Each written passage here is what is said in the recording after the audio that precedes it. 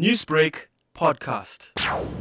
I completed my matric. I did have a bachelor's, but I had 16% for math. So actually having 16 distinctions after having that was such a massive achievement because I battled so much with math. I went to a different tutor every year since grade 9. I was mentally preparing myself to do a higher certificate in legal studies, just on my way to an LLB.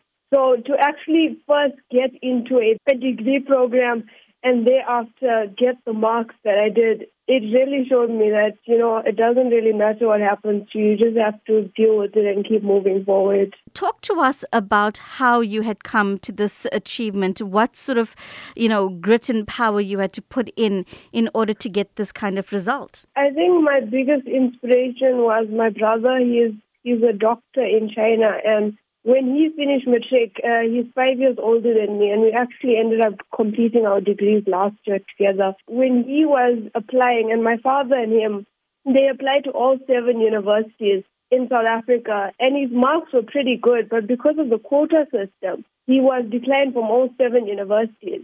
My parents told him that, why don't you do Bachelor of Science, do something else? And his exact words that stick with me until today was, I'd rather die than live a life of mediocrity. So when I got my results and I got into UKZN, that phrase stuck with me for the 3 years because I realized the kind of opportunity I have. And if I really take advantage of this opportunity, the amount of doors that are open to me is just inconceivable. Your advice to maybe students who are currently struggling, who are sitting with decisions to make concerning their studies, what would be your advice to them? My only advice to students would be to decide what you want, make a list. I saw this tweet and it said that this 4-year-old girl went to her mother and asked, how do you become an astronaut? And her mother said, you need to get your undergraduate degree, you need to go to space school. And she basically listed the thing. And at the end, the girl was like, this is only 3 things. And that's been my approach to absolutely everything in life.